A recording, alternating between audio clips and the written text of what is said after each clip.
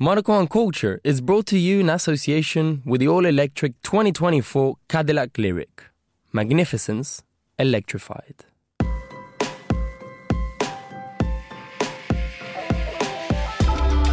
The Cadillac Lyriq delivers a sporty, responsive and agile drive that makes every mile a milestone.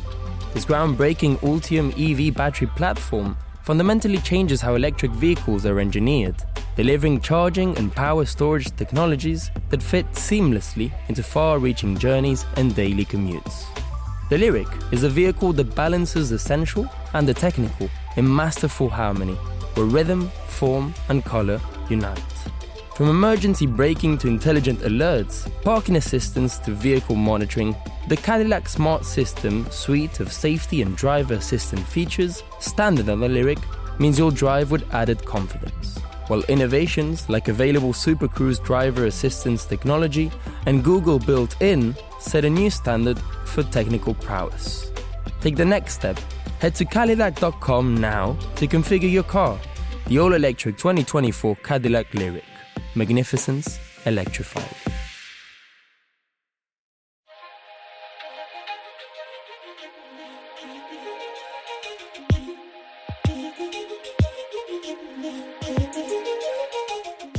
Hello and welcome to Monocle on Culture. I'm Robert Bounds. Now, the days are longer and the summer light might be creeping in, but those aren't good enough excuses for Monocle on Culture to tear ourselves away from the small screen. Why should we? There is a veritable feast of programming that is worth staying inside for, and today we'll look at some of that programming. I'm joined here in the studio by the TV critic and broadcaster Scott Bryan, and dialing in from San Francisco is the Washington Post's TV critic Inkoo Kang. They have each picked 3 shows, something that's been out for a while, and we're going to have a look at afresh, a show that's on right now and one to look at in the future. We've got crime, cooking and comedy among many other non-alliterative offerings. Plenty there for us to get our teeth into on today's show. So welcome both to the programme. Scott, you're in front of me. Nice to have you in the studio. Lovely to be in the same studio as somebody else. Isn't it nice? In your fine turquoise shirt. It's thick turquoise, listeners. And it's very hot. And it's quite a warm studio. Oh, no. But the fragrant Scott Bryan is not scared by such problems. I'll just faint later. Okay. Inkoo Kang is on the line from San Francisco. It's lovely to have you with us, Inkoo. Excited to have you. We can't see you because we're kind of keeping this kind of fresh radio style, but it's great to hear your voice across the airwaves. How are you doing? I'm good. I'm perfectly dressed because I am smarter than Scott. Sorry. She's dressed for Zoom. I didn't come onto this just to have my fashion choices criticised, but lo and behold, he looks great. Come on, let's do this. Scott, we're going to start with you. Let's change the subject. You're going to tell us about Julia, but why don't we have a clip to get our listeners in the mood first? I've had a recurring thought that I'd like to propose to you. An educational cooking show hosted by myself.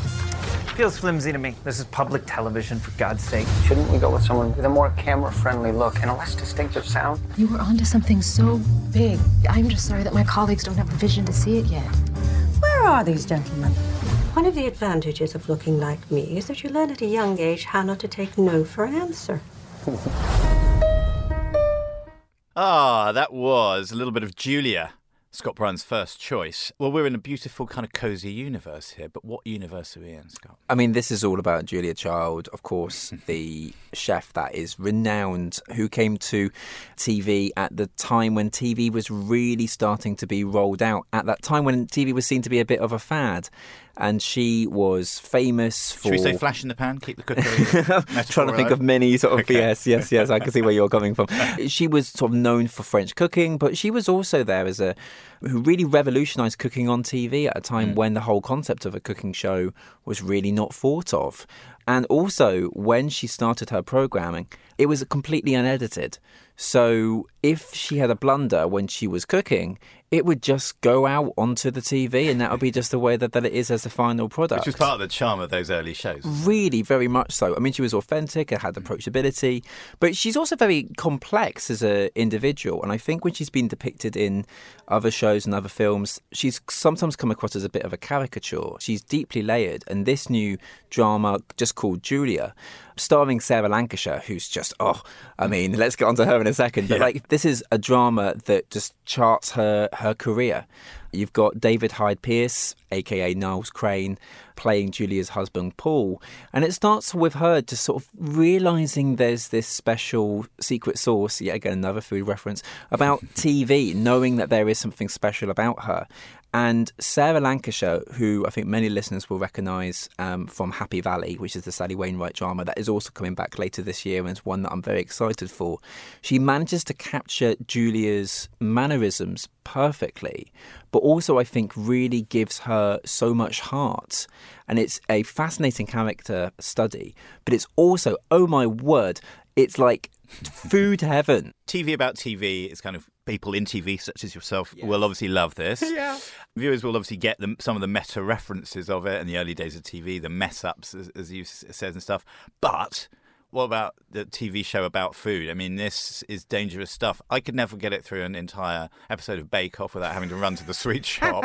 We don't have any pudding in the house. Yeah. I'd have to run to the corner shop. It is a bit like MasterChef when you look at the TV and you see the food that's on there, and then you look at your meal. And even if you've really tried and you've made a lovely meal, you're a bit like, all right, and with Julia, like for the first 20 minutes, there's just like the most delightful music and just a montage of endless arrays of food. I mean, this is right up my street. I mean, I love Julia Child. I guess even my generation came to Julia Child through YouTube, I suppose, and actually characterizations of her. So you mentioned this is a kind of like, this is a coconut shy, I suppose, for Sarah Lancashire. What's her take on Julia Child? You said that she's a more complex character than the caricature which she's sometimes made out to be. Yeah. What does Sarah bring to this? Right? I think Sarah's just one of our most phenomenal actors of our generation because she never feels like she's acting. It's like she just has such heart and she pays attention to every single detail and every scene. She famously does not do many interviews. I've read previous interviews with her about previous roles she's taken, and she researches so intrinsically and so detailed into every single part and tries to imagine either if she's depicting somebody real, what they would be like, but also down to every part of their personality that she's kind of got she's kind of got an acting approach for. And I think if you see her in Happy Valley, when you're watching her in Happy Valley, I feel as if I am seeing a tired, exhausted police detective. I never, ever feel that I'm seeing her acting in it. It took me a little while, because she looks quite different as this as Julia, it took me a little while to realise it was actually watching Sarah Lancashire. Well, that's good. Oh, 100%. That's the thing. Can I say one thing about Julia, actually? Oh, yeah. I think one of the things that's really great about the show is you never see a TV show about a 50-year-old woman at the start of her career. That is, I think, a lot of like where the sort of charm of Julia comes from. Because here is a woman who has known for a very long time that she knows exactly what she is capable of, but she was sort of never given the opportunity to actually try to do anything with her talents. I think seeing this sort of blossoming in middle age has been really wonderful. And that is Julia. It's available now on Now TV and Sky Q. Sky Q. I mean, just it's all of the random assortment of letters these days. They keep changing their names every 10 minutes. That was first out on the 31st of March 2022. So it is maturing, beginning to mature like a fine televisual wine. I can't quite hear her tummy rumbling from this far away. But we're heading to San Francisco now to speak to Inkoo Kang. Inkoo, sadly, we're not going to play a clip of My Brilliant Friend because we're trying to figure out exactly what percentage of our audience are fluent in not just Italian, but Neapolitan Italian. So we're just going to cut to you, Inkoo, and have you describe it for us. Where are we in My Brilliant Friend? It's this really beautiful Italian language drama based on Elena Ferrante's books. It starts with the protagonist when they're about 8 years old, and by the end of the third season, which is the season that just ended, they are about age 32-ish.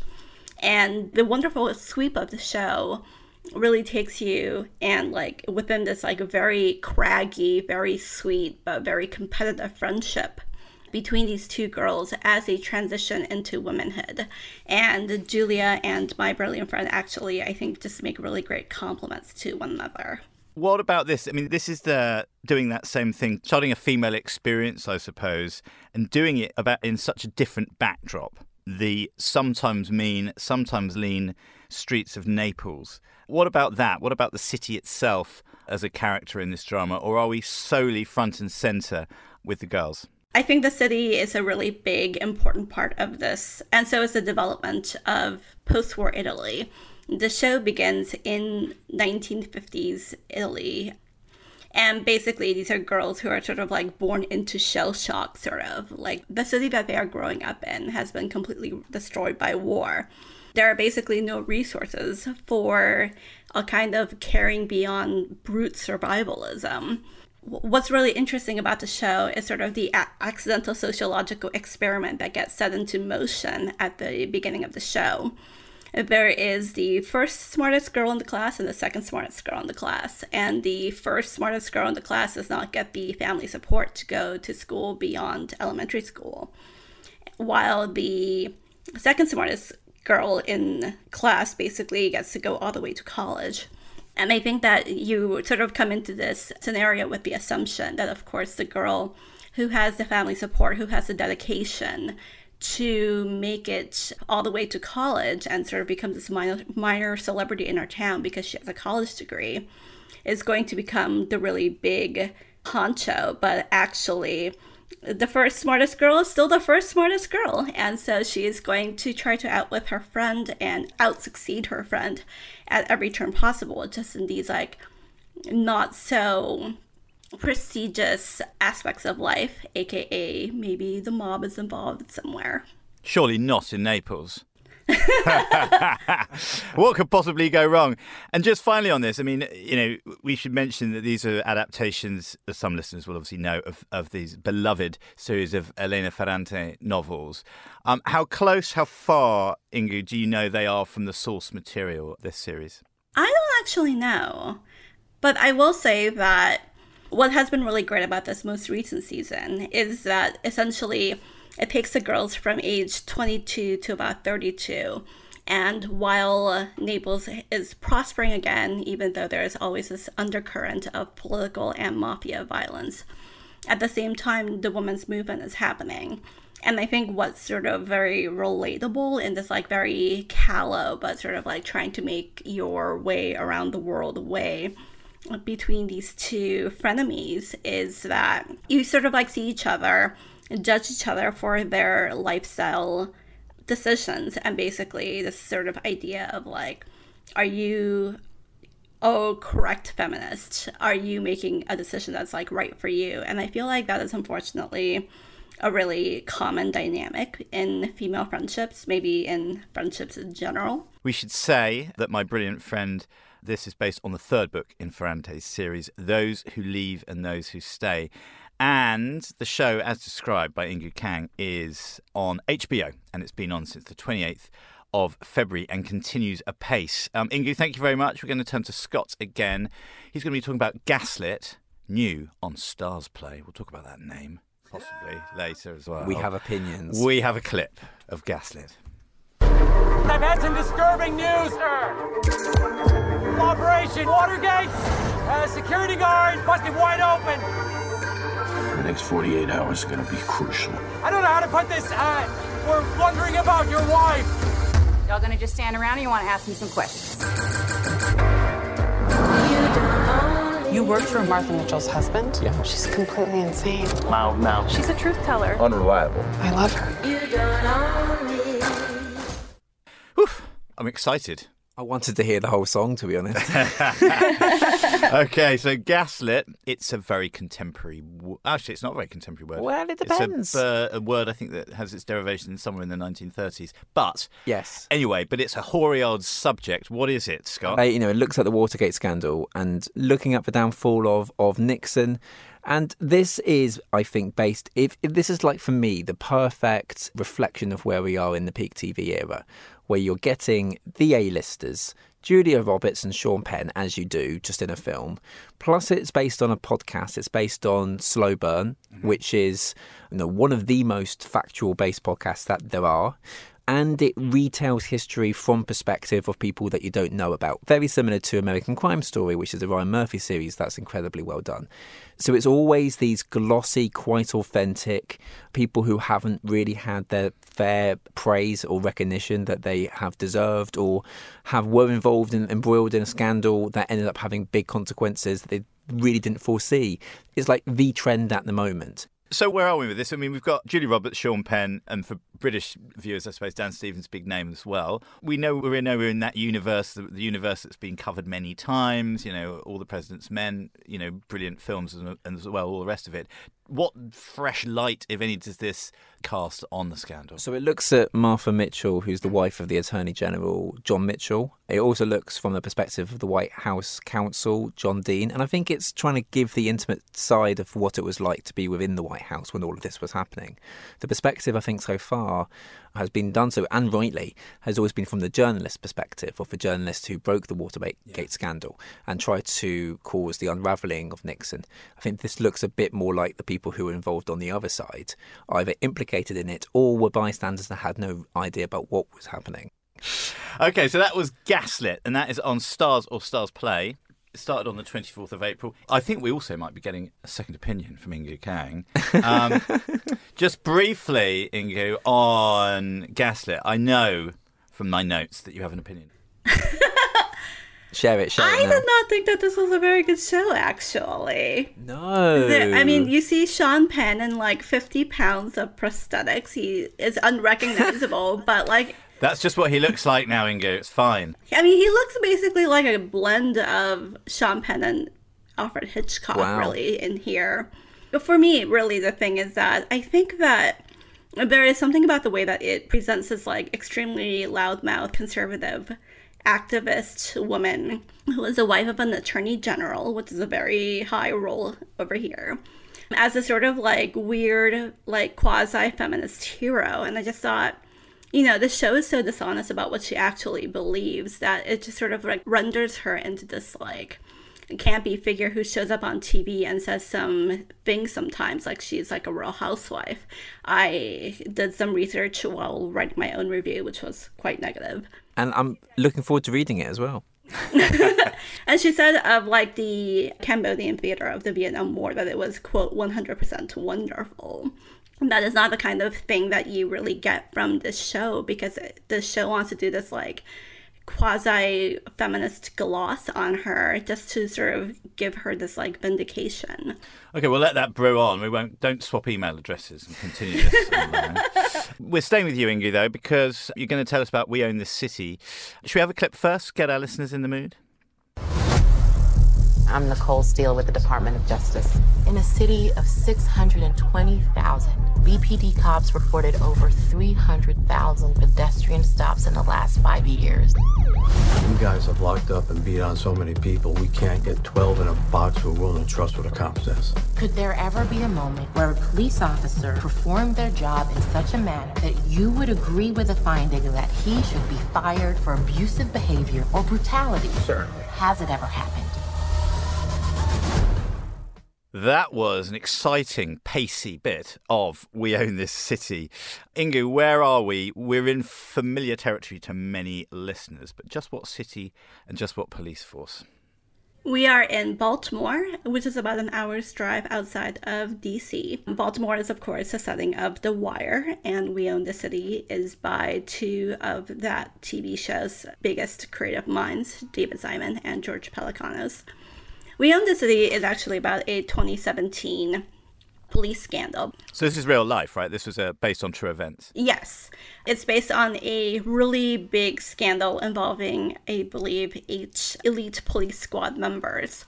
And basically they just went around the city terrorizing people. If you were getting flashbacks to The Shield, there is a lot of The Shield in this. The Shield, of course, being about an elite LAPD police squad that went around terrorizing people.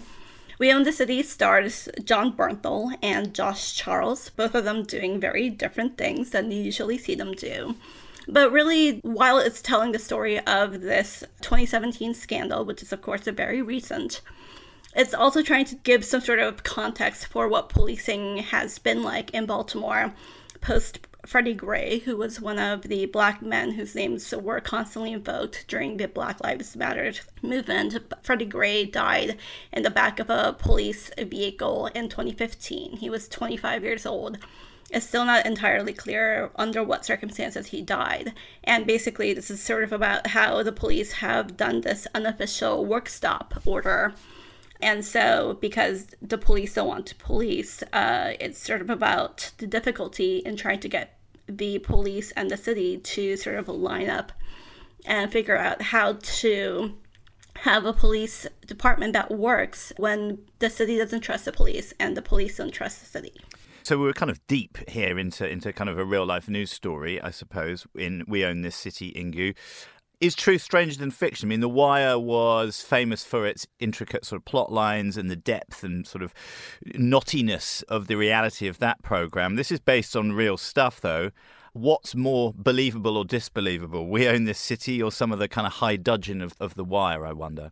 This is very much a kind of spiritual sequel to The Wire. I believe I read an interview recently with Simon and Pelecanos, and they were saying something along the lines of, like, we thought, a lot of people said The Wire was too unbelievable, like the stuff in there was too extreme. And now that they look upon The Wire about 15 years later and they compare it to sort of the news stories that they're reading, they're saying, we didn't actually go far enough with The Wire in depicting police brutality.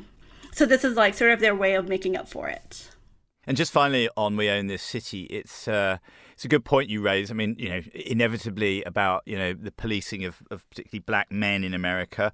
Do you feel that this show has necessarily kind of different tone, or that this subject matter, especially because it is based on real events, has to be more subtly handled rather than being pure drama? Or do you think actually making it pure drama makes some of the messages, for want of a better word, hit home that much harder, Inkoo? One thing to know about the elite squad that goes around terrorizing these people is that the victims are pretty much all black, but the police officers themselves are a combination of white and black officers. And what the show wants to get at is that there is this sort of like civic necrosis that is engendering the rot in the police department. And it sort of gets at, it's a David Simon show. It's going to be bleak, right? And so a lot of the show is about how police reform is basically impossible because our cities are also dysfunctional. And anytime you think you're going to get a reformer come in and do new things, I mean, you've seen The Wire probably, it's not going to happen for 26 million reasons. And David Simon wants to tell you what those 26 million reasons are. Yeah, that's very well put. You do get the feeling he wants to tell you what the 26 million and first one is as well, right? Nonetheless, it sounds like good stuff and probably kind of sober and powerful viewing. It's We Own This City. It's on HBO Max. The first episode aired on the 25th of April this year. It continues. Scott, the ball has fallen into your court.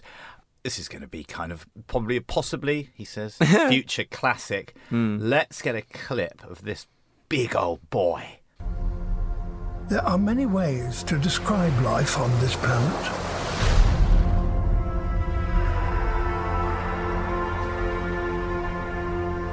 Some creatures could be called magnificent, or monstrous. Perhaps misunderstood. But only a few creatures who roam this earth could be called all three. Oh, and you cut straight back to Robert Bound. I feel like the elephant's in the room. Well, there we go. Maybe they're talking about you, Scott. Honestly not. So this is Prehistoric Planet, obviously narrated by Sir David Attenborough. Who else? I mean, God, we're welling up slightly in the studio just at the sound of that. Where is he in this, his 1000th series, possibly? Yeah, I mean, this is an interesting premise because it's called Prehistoric Planet. It uses state-of-the-art technology and scientific research to bring the dinosaurs back to life millions of years ago. They've spent a lot of money on this, but it does actually look spectacular, and it tries to do what... And this is what I find fascinating. It's essentially what the BBC show Walking with Dinosaurs was more than 20 years ago. That came out at the turn of the millennium. It was the first time that they had used computer animation with scientific research to try to show what it was like millions of years ago. Of course, there's been many an article written since saying, oh, this was out of date, actually T-Rexes have feathers, or that thing hasn't got a neck, etc., etc., etc. But it was, I think, the first time that essentially computer animation was used in a natural history way as a way of bringing the past to the present. And this is essentially doing it again, but on a massive scale. Like Apple TV Plus has spent a considerable amount of money. They're doing it over 5 consecutive days as a big sort of TV-style event because Apple TV Plus is trying to elbow its way in more into the streaming space. And the hype around this really kind of shows to me that it is Apple TV Plus's year. Because by having far fewer shows than their rivals, they tend to have shows that have immediate buzz compared to... You don't get lost in the mire of what else there is on that platform. Yeah, they're very... I think they choose really well. And, of course, you can have expensive failures. And, of course, on that one, there has been. But this is, I think, something that's got certainly a lot of hype. It's not out for a little while yet, so there's no real previews available. But from the figures I've seen so far, it suggests it will be something worth watching. I just love the fact that it's essentially saving you a lot of hassle, because normally when you are making a natural history film, you have to be up in the mountains for weeks in a box and -10 to capture this sort of rare tiger, or deep in the forest. Here, you could just, have a little day out filming and then just CGI everything in. It's the CGI, it's the working from home version of... We've done it, right, filmed it, off our way home now. Yeah, we'll just draw it in later. And I mean, I guess the ultimate way to give a natural history programme, CGI or otherwise, gravitas, is to have Attenborough's, maybe some of his learning, maybe some of his sort of wisdom, but certainly his voiceover, right? I mean, and that's the thing. He's got the voice that I think is one of the most distinctive in broadcasting ever. And it's also the fact that he is the only person, I think, in British TV or in TV history to have been on black and white TV, colour TV, widescreen TV... And to have run a channel, right? He ran BBC Two. Yeah, ran BBC Two. Streaming TV. He's also done 3D TV. No one else has ever, in the history of TV media, has ever done all of these different media. No one. So the fact that he's still doing it now is phenomenal. And of course, his influence is phenomenal too. And now, I think he's now done a show for Netflix, and he's done one for Apple TV Plus as well. It's a bit like Oprah, just going from one streaming service to another at will, because no one's bigger. The limber, Sir David Attenborough, getting on in years, but jumping from one televisual rock to another in the fast-moving stream of streaming. We can have that for free. That is called The Prehistoric Planet, and it is on Apple TV Plus from the 23rd of May 2022, and it's a 1 week, as Scott says, sort of televisual feast. So get your teeth into that like a T-Rex. Thank you very much, Scott. Yeah, okay. Back to Ingu, cringing possibly in San Francisco at our bombast and bluster here in the London studio. Should we play a clip, Ingu, of the Kids in the Hall reunion? Who are you people? Well, the curtain's lifted and the kids are back. Guys, I knew we should have cryogenically frozen our bodies. Who's financing this time? The devil again? Oh, sort of. Amazon. Are you crazy? All hands on deck. Do you know what Amazon wants from Kids in the Hall? Yes, Don, a funny show, but one that is free of targets. Topical topics. It's all a government conspiracy. Alarming edginess or unsettling settings. That is a bit of the Kids in the Hall reunion, and Inga Kang is going to tell us, without using the words wacky or knockabout, what that clip was all about. I don't know if I've ever used the word knockabout. Okay, I think that is a bit of an Englishism, so you're safe. So tell us a little bit about this. I obviously did some research on this, but the Kids in the Hall was something that I wasn't familiar with off the top of my head. I had to do a bit of Googling. Other search engines are available, obviously, because this is kind of seems to be a very meta take on a kind of beloved classic. Wait, Scott, are you familiar with the Kids in the Hall? No, I'm really not. No, not at all. Oh, wow. Okay, so this is a Canadian sketch show that ran in Canada from about 1989 to 1995, and then it ran ad nauseum via reruns in the US, and so it was a very formative show that I watched in middle school and high school. It's basically 5 troupe members, I think the most famous of whom is Dave Foley, who started News Radio. It's also Mark McKinney, who found some recent success on Superstore. Also Kevin McDonald, Bruce McCullough, Scott Thompson. It was a show that was produced by Lorne Michaels, who is also Canadian. And basically, it was sort of like the anti-SNL sketch show. There was like no pop culture references. It wasn't really topical. It was just weird people being weird. It was very wholesome. I think, there's so much of like nostalgia programming that I hate, but when that nostalgia train comes for you and stops right at your door, there's no resisting getting on that train.